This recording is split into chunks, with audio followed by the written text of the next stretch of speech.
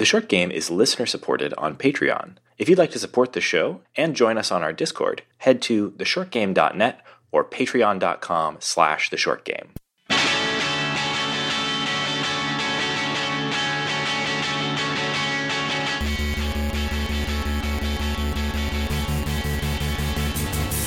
Welcome back to The Short Game. This is a show about short video games, games that respect your time. I'm Reagan Kelly, and this week I am joined by my bro host. Yes, it's me, your brother. It's Shane Kelly. And this week we're covering Before Your Eyes. Before Your Eyes is a, okay, we'll have to figure out how to describe It's pretty this unique. game. It's very, very unique. And it's very up our show's alley, so I'm glad we're taking the chance to cover it. Yeah, I knew I would like this one based on just some of the initial pitches. It sounded very much like it would be for us. It's a game where you are, and I mean you, the player, every time you physically blink your eyes, the scene is going to be cutting forward. You know, sometimes you might be moving a few minutes or very far into the future, and that is essentially the pitch for the game mechanically, and that is pretty much all that I had going for it when I decided I wanted to play it. And then you quickly discover that this game is taking that idea of like kind of blinking is something that we all do mechanically, you know, on autopilot automatically. You don't notice 90% of the blinks you do. You probably blinked while I spoke this sentence. And so when you are using that to kind of play off of the idea of something you're experiencing that you might, you know, not want to just sort of slip through your fingers, you know, that's the immediate tension of the game. And I think it's great when you can have kind of a mechanical idea that's immediately implies some sort of kind of story tension, and they really pulled this off. I thought they did a really good job. Yeah, absolutely. So there's a few areas that I think are worth talking about here, and some of them are going to kind of be locked into spoiler territory. So like this game is from my perspective, this is a huge success, both in terms of merging this really interesting, unique control mechanic, which we'll talk a little bit more in depth about, with its sort of storytelling approach. And those are both things we can talk about mostly without spoiling the details. But it also, I think, does an extremely good job of kind of bringing that together with a thematic thrust that just absolutely works. This is a really, really moving experience, like a really good story, well told in a way that I found extremely moving. And that part will have to stick behind the spoiler break. So trust me on that, in that it is an extremely well done, moving narrative. Also about an hour and a half long, which great. Yeah. The thing is that I know we can talk about spoiler free. The big sort of headline thing about this game, the sort of pitch, is that this is a game about your life flashing before your eyes. The sort of initial setup is you are a dead person, you're a lost soul, and your soul is sort of awash on a sea of lost souls, and you've been plucked out of that sea by this sort of soul fisherman, this boatman across. It's not exactly a River Styx scenario, since it seems like it's more of like a wide ocean, but this sort of dog/wolf-like man, very weird image with that character, who is a kind of ferryman taking souls from this vast sea to a kind of final resting place, I guess, that he only explains as the gatekeeper, who's going to potentially, if she thinks your life is interesting and believes your story, will let you through into whatever is beyond this, right? So we know you're already dead, and in order for him to tell your story to the gatekeeper, he needs you to relive your life for him, on fast forward. He's going to you're going to blink your way through your life. Your life is going to flash before your eyes, so that this ferryman guy can observe it and recount your story to the gatekeeper. And he kind of explains this to you all in like one very brief scene. And the sort of life flashing before your eyes thing, what I think isn't clear from the way they position this, like they say like every time you blink, the story will jump forward. That's not exactly the case.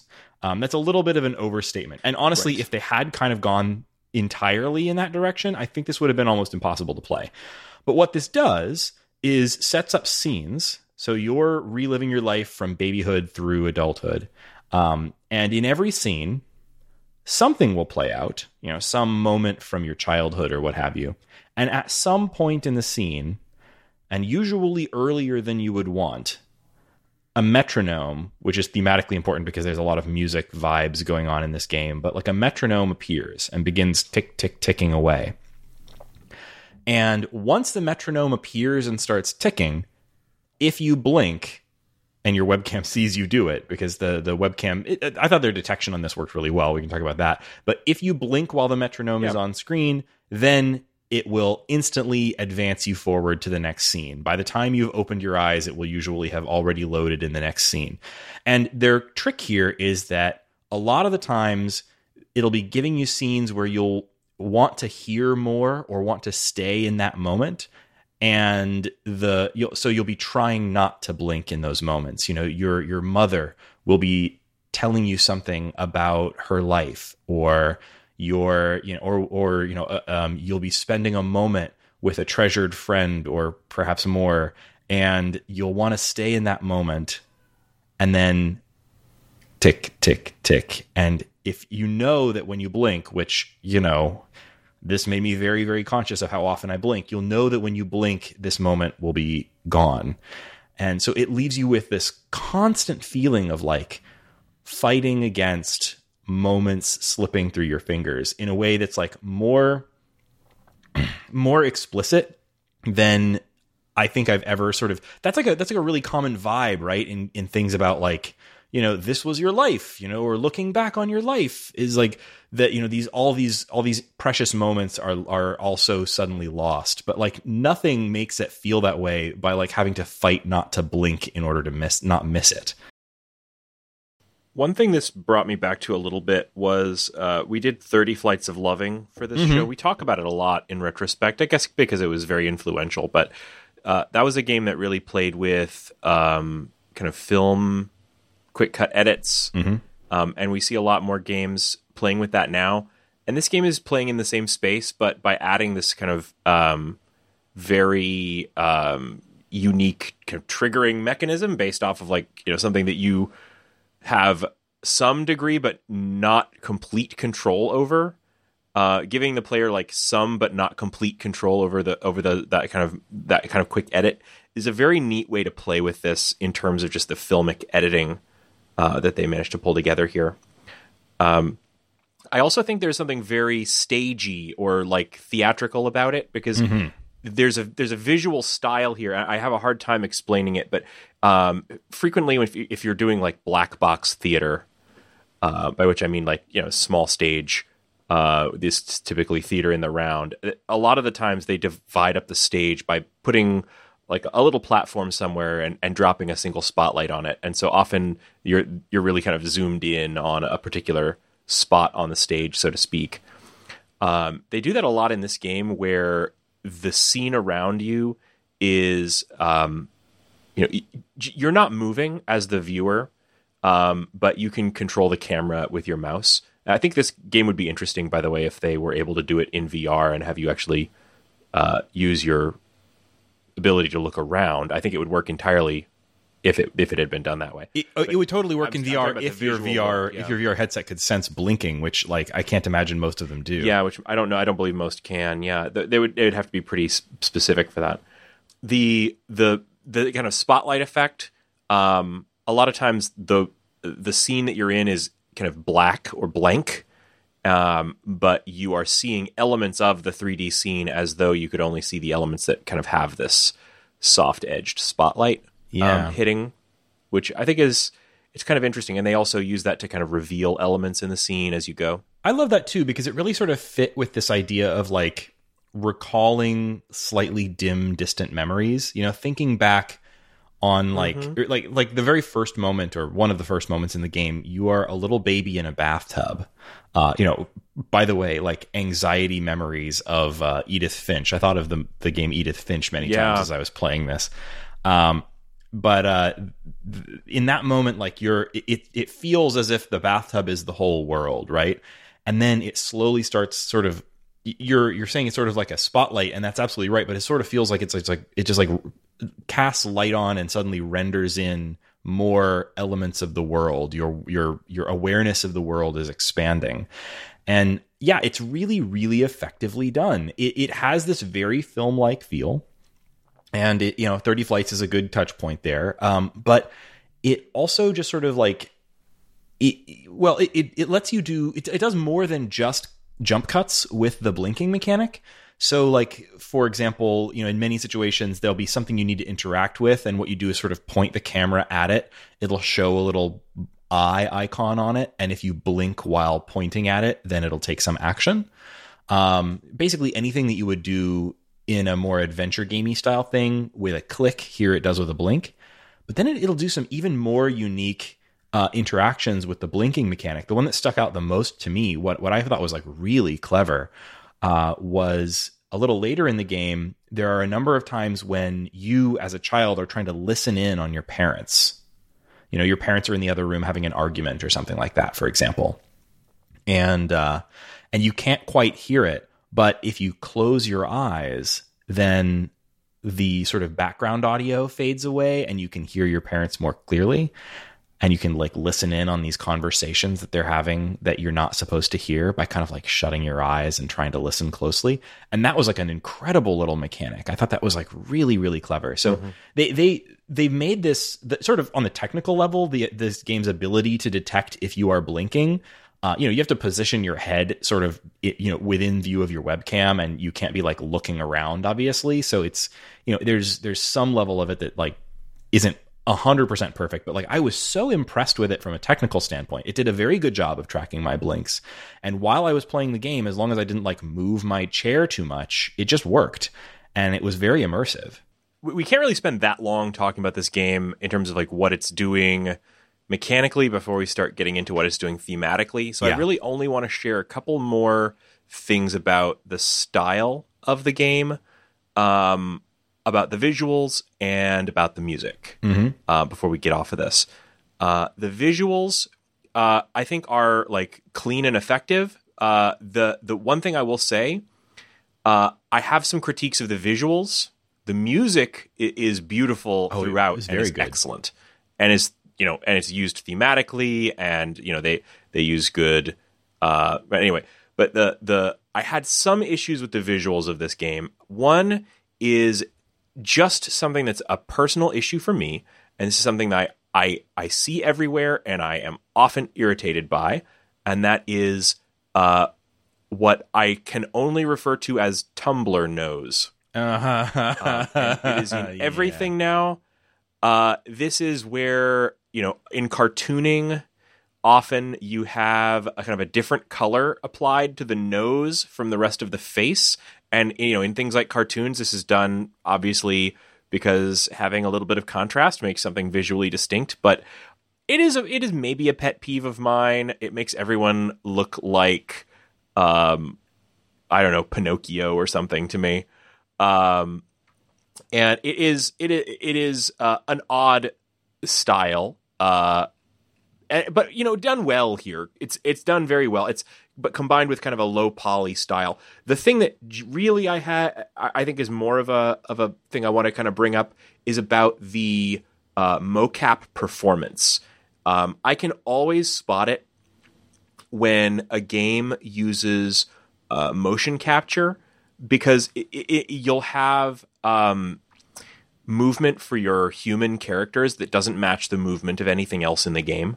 In terms of style, animation. This is a game that is very film-like, but really it's more animation-like because they've chosen a really cartoony, stylized look. But then when you take mocap performance and just apply it to these really low-detailed characters, it's something that for me, I think you could convey a lot more, either by having more realistic, more human characters, or by animating them in a more traditional animation way. So you get these characters that are very traditional animation in terms of their style, little red-nosed circle faces, and then you've got the animation that is very, it looks kind of jarring to me, especially when you have things like the character of the wolf guy who has a strangely flat face for a wolf, and then like clips through the floor when he's crawling around trying to howl at the moon. Like it's very obvious that they mocapped this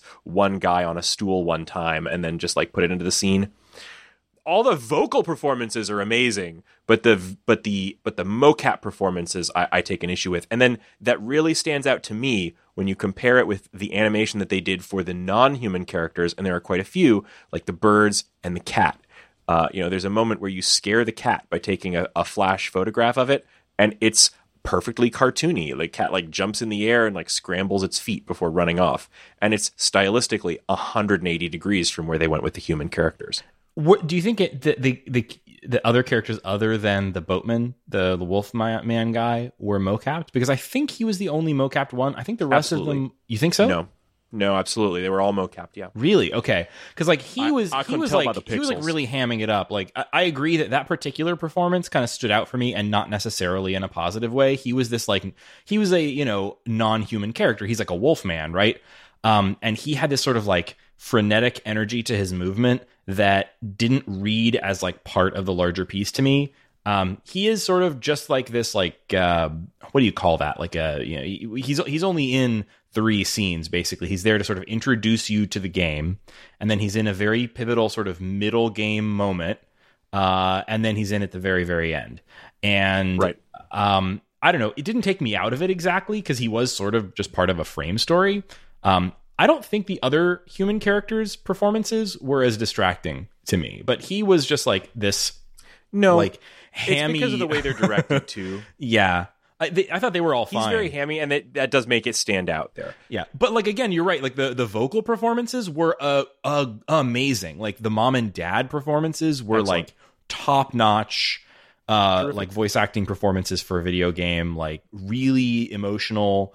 I just thought it was like performance wise, at least from that aspect, was really excellent. Like, and that, that's so important because this game really hinges on emotional beats, and like, you really care about all of these characters. At least I did. I thought all of them were like really, really well defined, interesting, relatable characters that I deeply cared about by the end of this story. So, really well done there. I would compare it in that way to the game we recently covered, Adios. We have not covered Adios. You played Adios, and we haven't done an episode on it yet. I would like to. Oh, I forgot. We never actually got to talk about Adios. Well, we should talk about Adios, but I'll just say Adios is not as good a game as this, but they are similarly trying to kind of have a brief interactive experience that in many ways is a lot like a play. So, let's talk about Adios later. Yeah, I'd love to, actually, now that you mention it. So I do think we need, before we start getting into actual spoiler territory, we haven't really gone into the initial setup of the story too deeply yet. And I think it helps to kind of explain before we dive into talking about any early game story beats that we think we might be able to actually talk about spoiler free, to kind of set up the structure. Uh-huh.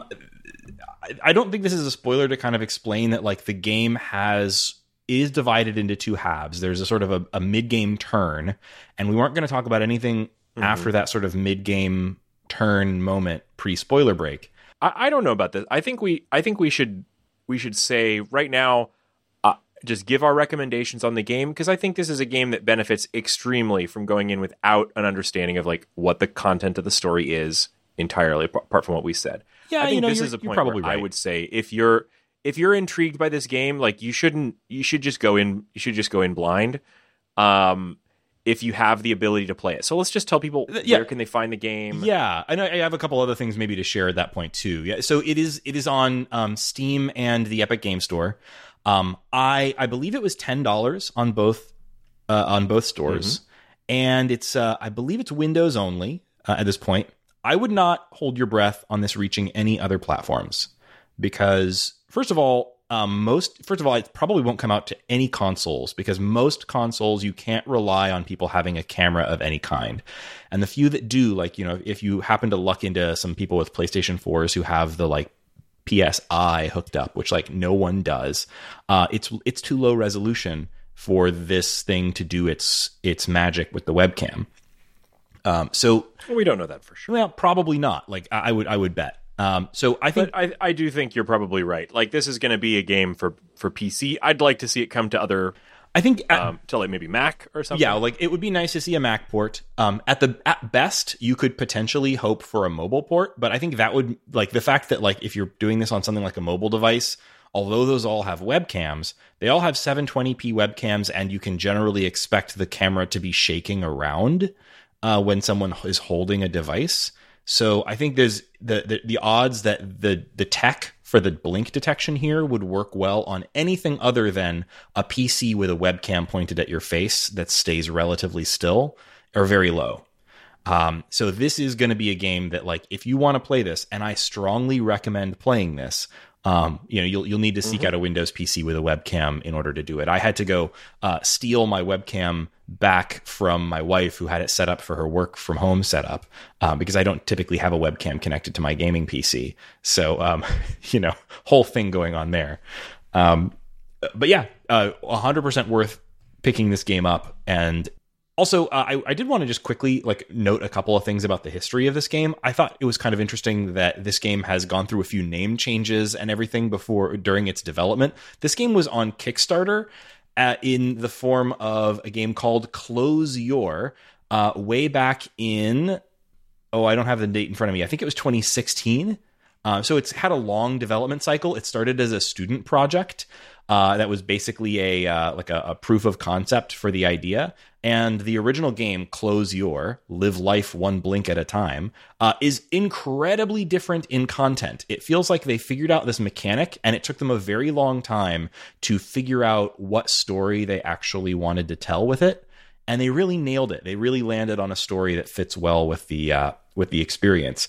And, as of last year, this game sort of emerged from Kickstarter, ghost territory, and reemerged with the title Coda, which I think is also a very good title. But they found out that a game, or a movie rather, launched at Sundance right when they announced their title that was also called Coda, and so they had to change their title yet again. And so here it is, titled Before Your Eyes, which I think is actually a really good name for this experience. It kind of reminds, it kind of pitches at what the big strength of this game is, the eye blinking mechanic, and also this idea of life flashing before your eyes. So yeah, I think it's a really well executed game, and I'm really glad that these devs kind of carried this idea through. One other thing that I think is kind of interesting and notable, there's been a little bit of, I wouldn't say controversy, but kerfuffle around this game, in that there was a kind of there was a Twitter thing about how this is a game that is an hour and a half long, and the deadline for refunding a game on Steam is 2 hours. So this is a game that literally everyone who sits down to play it will probably be able to complete it 100% and then refund it if they want. And obviously this is not very pleasing to the developer. And there were a couple of examples of people tweeting that they had done just that. And the developer, obviously saw this on Twitter, and there was a whole thread about it from him and everything. And the main person that I saw who had said that they did this sort of apologized and said they were, taking advantage of a broken system, etc. I thought it was very funny that this developer, one of the things he did in response to this was created a game that he has just submitted to Steam called Refund This Game, a game that just displays a 2-hour countdown. And if you get that countdown within 5 seconds of the end of your 2-hour window, you get an achievement. And that's it. And I think the game costs $100. So he has, I think, a very valid concern about the refund policy on Steam, and this is exactly the kind of game that I think will really. I don't know how much refunding actually happens on things like this, but it certainly doesn't feel good to see people on Twitter saying that they played this game, that they loved it, that it was moving to them, and then they got their money back. That sucks. Yeah, it's only $10. I know. Come on. All right. $10 is different to a lot of different people. And I know there's probably some people listening to whom like $10, might be the difference between having, a nice lunch and not, or something like that. But yeah, it's when I see people online who are just saying like, okay, this is something that you can get for free. Well, if the artist doesn't want to give you their work for free, I don't know. At that point, if that's really where you're at with this, whatever. Just watch a Let's Play on YouTube. Don't abuse the Steam refund policy. You'll be good. Yeah. So we are about to dive into discussing the story in more detail, and especially talking about the themes that this game addresses. And so this is going to be spoiler territory. So I'll go ahead and do our outro now. We're going to do our spoiler break. First of all, thank you for listening to The Short Game. And if you want to find our show on the web, you can find it at www.theshortgame.net. You can find our contact form there to let us know what you think or to suggest games for the show. That's a great way to get in touch with us with a longer message. You can find us on Twitter at _shortgame. Best way to get in touch with us is to become one of our patrons. If you go to patreon.com/theshortgame, then that gives you instant access to, obviously you can message us through Patreon if that's what you want to do, but that also instantly gives you access to our Discord, which is where we talk about the show. We plan episodes there. We talk amongst ourselves about all kinds of stuff. Today we were chit-chatting about baseball and games that we're planning to cover. So if you want to join us there, we would love to have you. And we have some new patrons. Thank you very much to our new patrons. We'd also very much love it if you would take the time to review the show on your podcast app of choice. I'll just put this out there. We haven't had a new iTunes review in months, and that is a bit of a bummer. We would love to have those if you have a minute, or even if you just want to go in and update them. That helps. Yeah, those matter. Yeah, they really do, and they help people find the show. I know that iTunes, or the podcast app from Apple, has just gone through some kind of major renovation, and so where you find that now, I don't know. But also, if you do, it's probably, they're probably tweaking their algorithm right now, and it definitely helps us out when people review the show and or even just go in and leave us a rating. So we like to think we are a 5-star podcast, and we hope you agree. If you and okay, before we get into spoiler break, I'm Reagan Kelly. You can find me on Twitter at Reagan K. Shane, where can people find you? You can find me on Twitter at 8BitShane. And ladies and gentlemen, this is your spoiler break.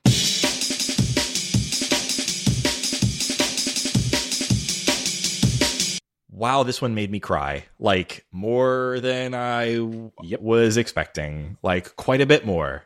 Boy. Okay, so you said we don't want to go beat by beat, and I agree, but I do think I want to set up the kind of the thing that really the turn in this game that really changed what this game was to me. The beginning of the game. Yeah.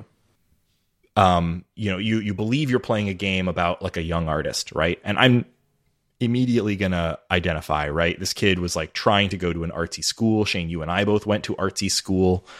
We were theater kids, not anything as interesting as a good pianist or anything. But I was immediately identifying with this kid who was being propelled forward into a life in the arts by a parent who was, I wouldn't exactly say failed, but sort of, didn't achieve her ambitions as a composer. Yeah. Specifically, she was, she didn't feel like she had lived up to her own father's expectations of her. And I think that's important. Oh yeah. To the story. Yeah. Her motivation in music was based on her father's, so she basically, the main character, who is named Ben Bryn, comes from kind of a line of musicians who have not lived up to their parents' expectation. Yeah, and the mother had this whole monologue about how her father told her that the only way to live on after you are dead is to create a great work of art that will be remembered after you die, right? And then and then he said he never had, and then the mother, his daughter, had said, well, what about me? And he said, of course, well, maybe if you create a great work of art, then I can live on through you. And so she was trying to shoulder that burden for him, and more or less failed, although she had created some great music. And that kind of burden passes on to you, poor Benjamin Bryn. And that theme kind of carries through the whole thing. The story kind of trips through his like young life, meeting a girl. So I think there's a number of choices you can make throughout this portion of the game. Yeah. You told me some of the choices you made. So I tried making pretty opposite choices. I don't think the choices are terribly impactful in this game. They do change the results of some of the scenes.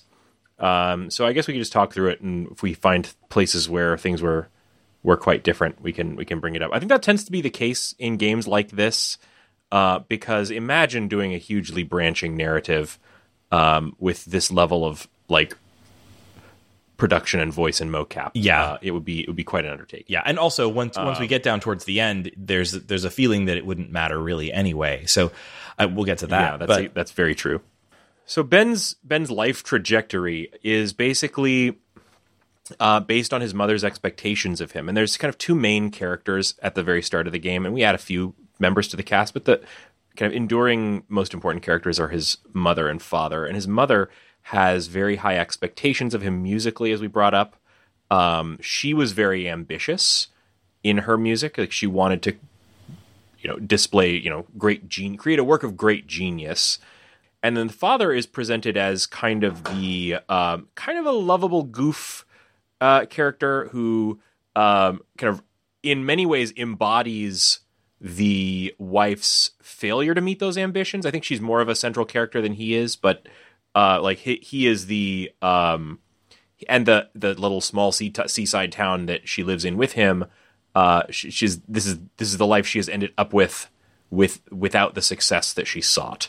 I think her kind of resentment of that is shown through the character of the cat, which she is allergic to, but the dad brings into the family kind of unasked, and then the cat symbolically, I think, becomes quite important to the story. Yeah. I mean, there's a lot of cat motifs. We can come to some of those later, but of course, the game begins with you're talking to this. I think I thought of him as a wolf man, but he is sort of ambiguously feline as well. So like even that.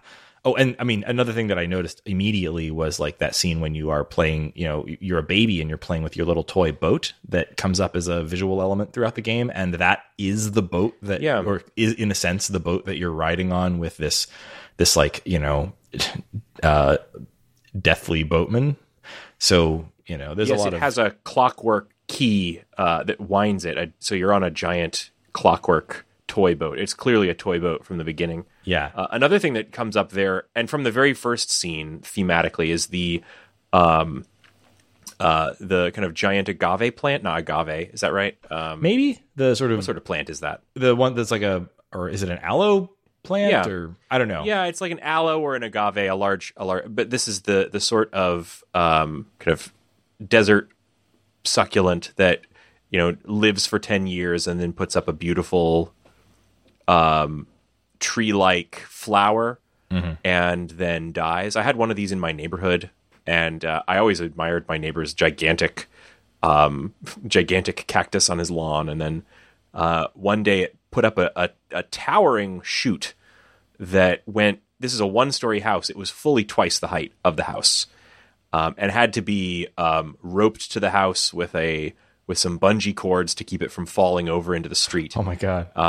And then, by the time that thing had put down this enormous mast, the whole thing was gone because it died. So I think that's also thematically that comes up a few times in the story, just sort of representing kind of the beauty of something that's impermanent. Yeah, that's a good point. And honestly, I didn't really follow that sort of theme thread. So maybe bring that back up when it comes to it, because I think that's a good point. And I wasn't thinking so much about that part. The interesting thing about this section of the game is that it sort of moves you, I'd say, relatively quickly through these beats of his life. You get a bunch of choices about his artistic trajectory.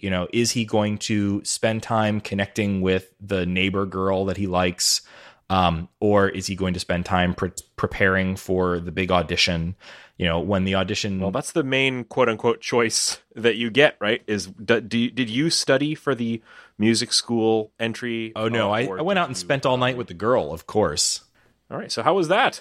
It's a nice moment. It's not exactly like a thunderclap of romance or anything. These are two children, but they go out and spend time on a beach, and look up at the stars. And there's a sort of moment where you're like connecting stars together into a constellation. And of course, as all of the scenes in this, it ends far too quickly.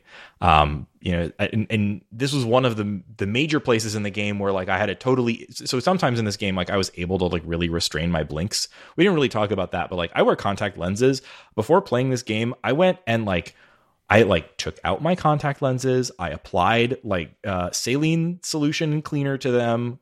I put them back in. I made sure my eyes were nice and wet, and I sat down feeling like I can really. I was like fully lubricated. I was like I can not blink if I want, right? And there were definitely stretches in this game. This is not a game where you're having a staring contest. This is honestly, you do not have to do that. No. Like if you cannot stop yourself from blinking, there are going to be one or two things that maybe don't like. You don't see some small piece of dialogue, but I don't think that's how this game is really built. Also, remember, there's the metronome. Yeah, I don't think you'll ever really miss anything important. I know that I did miss one thing. Either I missed something or something kind of came out of sequence, because I know there was a detail at some point where the Wolfman was telling my story and he mentioned something that I definitely could not remember. But it may also just have been, I don't know, like a glitch in the flags in the story. But that's neither here nor there. Yeah. Let's kind of stick on the topic of the life and times of Ben Brinn. So for my Ben Brinn, in his telling of his life, he stayed home and practiced piano.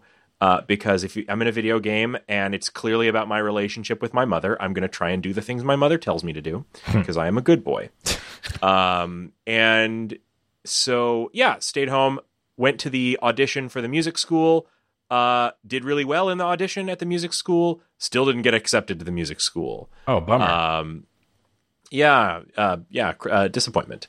The disappointment in your mother's voice was sincere.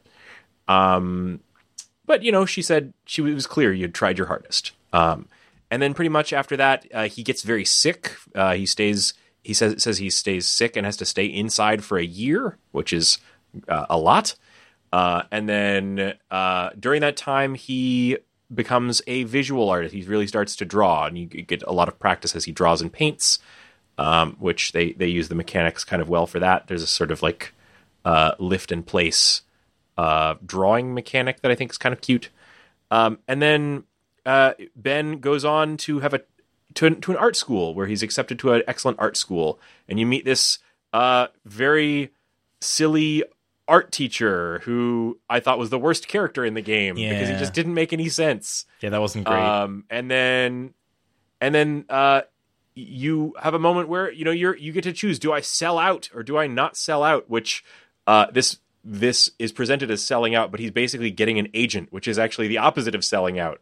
That is taking your artwork very seriously. Okay, I have to cut in here for a second to say, like, both of these moments, at the time, I had the feeling like, man, this kind of feels like a person who hasn't gone to art school and hasn't been a professional artist writing about what they kind of think it would be like to go to art school and or be a professional artist.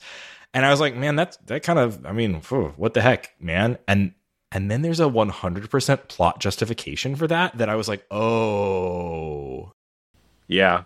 We'll get to that. So, but we're there. We're at that turn because right. By the end, for my version of Ben, he had rejected selling out and he'd become a big name artist.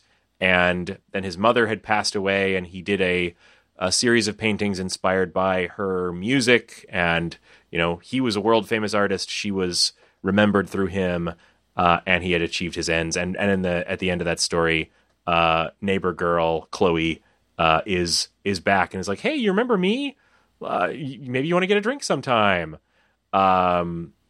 And that was the end of the life story of Ben. Yeah. Okay. So this was, and then of course, like it cuts back to the boat, and the ferryman has figured out that you're lying to him, and he explains to you some kind of a creepy detail, which is that like the most important thing when you're going to talk to this gatekeeper to move on as your soul is not to lie. And the creepy birds, the sort of seabirds that have been hanging out on your boat, those are liar birds. Those are people who have lied to the gatekeeper and have been turned irreversibly into horrible birds.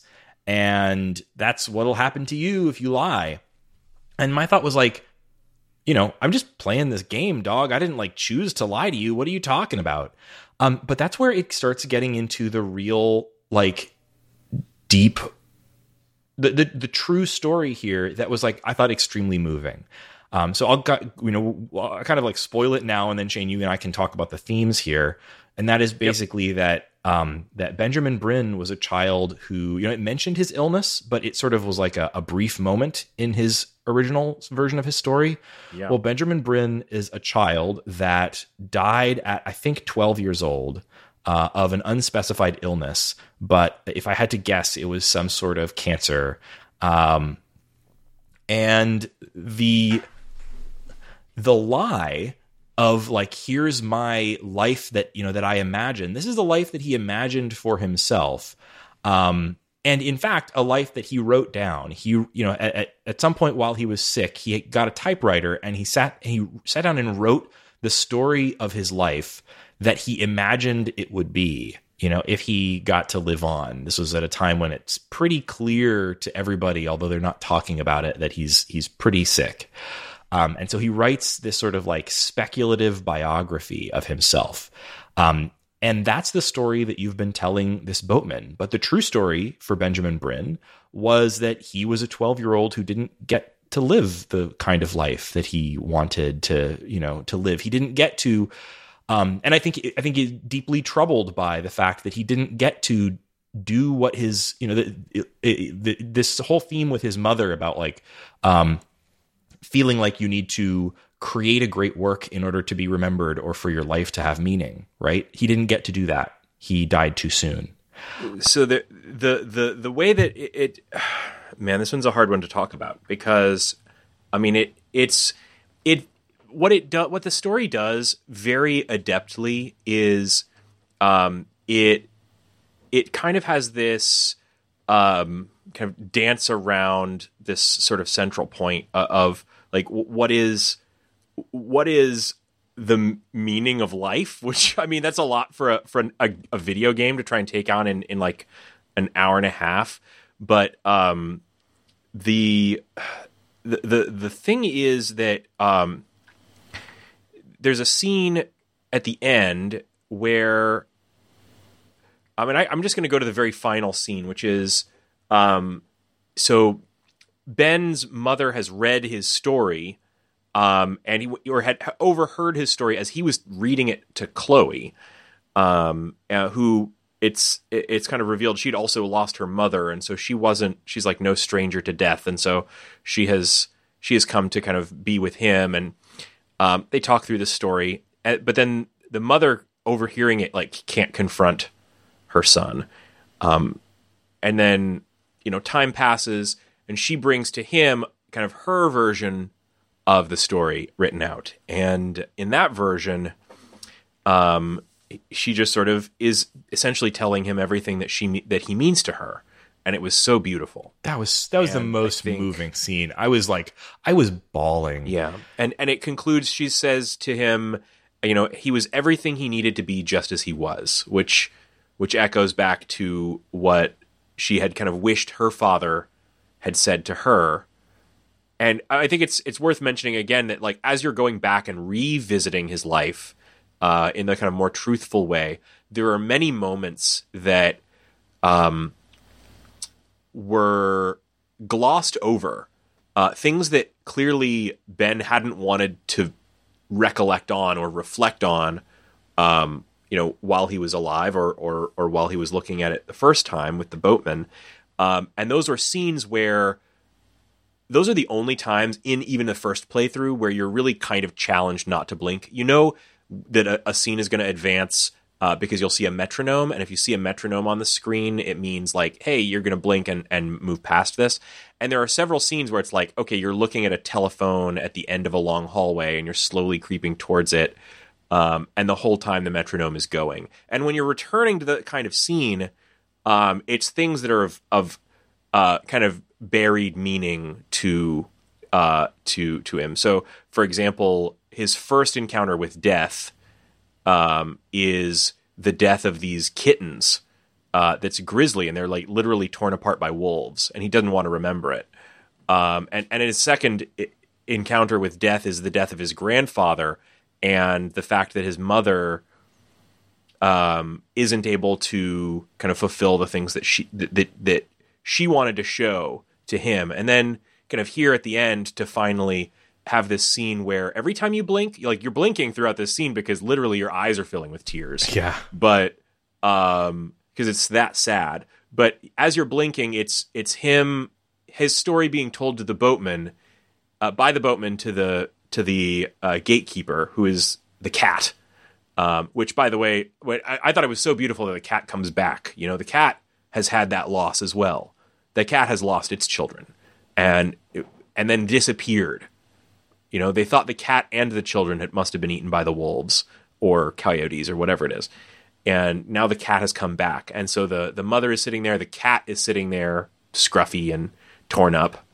And then every time you blink, it's alternating back and forth to this this kind of fantasy of the gatekeeper and the story being told by the boatman, and the story from the mom is the same. And you're just sort of quick cutting back and forth every time you kind of, you know, blot at your tears. That was the end. The mother tells the son that, you know, his life has been perfect and has meaning to her, and, you know, hopefully Ben believes that and finds peace as he moves on. And that's the end of the story. Which it's absolutely devastated. It really did. Me too. Oh, one more thing. The agave, the cactuses, as you're approaching, every time you blink while you're on the boat, that's the trees all around you are these enormous cactuses that are constantly putting up their like tree-like shoots and then vanishing. Oh, that was such an effective moment. That was so cool. And like, that's the only time when you can just like blink as much as you like in this game, and something does reflect, you know, something changes every time you blink. You know, it was really cool. Like this feeling that like you're in this otherworldly space where like, you know, time and death are meaningless. And as you blink, every time you blink, you're seeing these trees grow from little saplings to like gigantic agave towers and then fade away. And then, you know, and then you come up on that gigantic cat, the gatekeeper, and it is very, it's cool. And yeah, that whole ending sequence was just incredibly moving. You know, blinking back and forth between this, you know, the monologue that the ferryman is telling to the gatekeeper, and it's the same thing that your mother is telling to you at the last moments of your life. I have never played. So I don't love like cancer and death stories. You know, I don't want to get too personal on this show, but like I'll say that like, you know, Shane and I, you know, our mother died of cancer when we were teenagers, and like I've just for years in my life, I just sort of always sort of tap out when that's a big theme, you know, on things.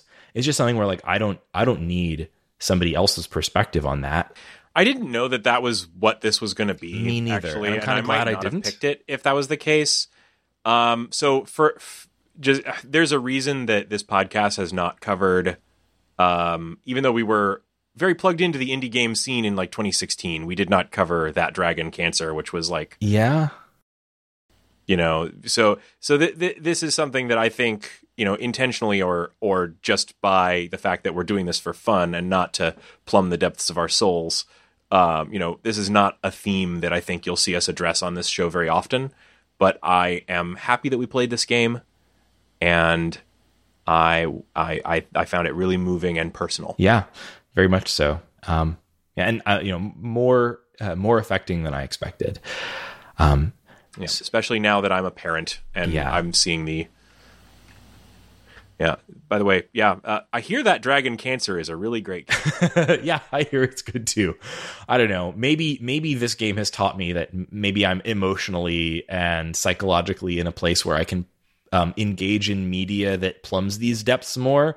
I know that when I was a teenager, through my 20s and so on, every time I saw a movie that was like about this, it's not even that like I lost my shit. It's just that I felt like I was being emotionally manipulated, you know? Like I felt like I was like something about me was being used to create a reaction in me that I didn't like. I didn't like the feeling, and I didn't like feeling like I was being made to have the feeling. You know what I mean? Hate that. And I'm personally just not going to have a conversation on a podcast in which I talk about this, because it's just not something that I want to share with strangers on the internet. I love you all. I appreciate you, but it's private. I get that too. So like, leaving it there, I will just say that this worked for me in a way that media about these themes rarely does. And I found it very moving and affecting. And I 100% recommend playing this game, regardless of your relationship with parenting or cancer or childhood illness or what have you. Like, I do think it maybe would have been nice to have a heads up about the content, but I still feel very positive about the experience I had playing this game. At least that Dragon Cancer put it in the title. That's true. And so that's Before Your Eyes, and we mentioned it in the pre-spoiler wrap-up, but this is on Epic and Steam, and it takes about an hour and a half, and it is definitely worth spending the hour and a half. Make sure you've got a working webcam, and try not to blink too much. Bring the tissues. Yeah, totally. Wow, it was quite something. So thanks very much. We already did our admin before the spoiler break, so we'll let you go. Thanks very much for listening to the short game. Thank you. Yeah, for real. Thank you.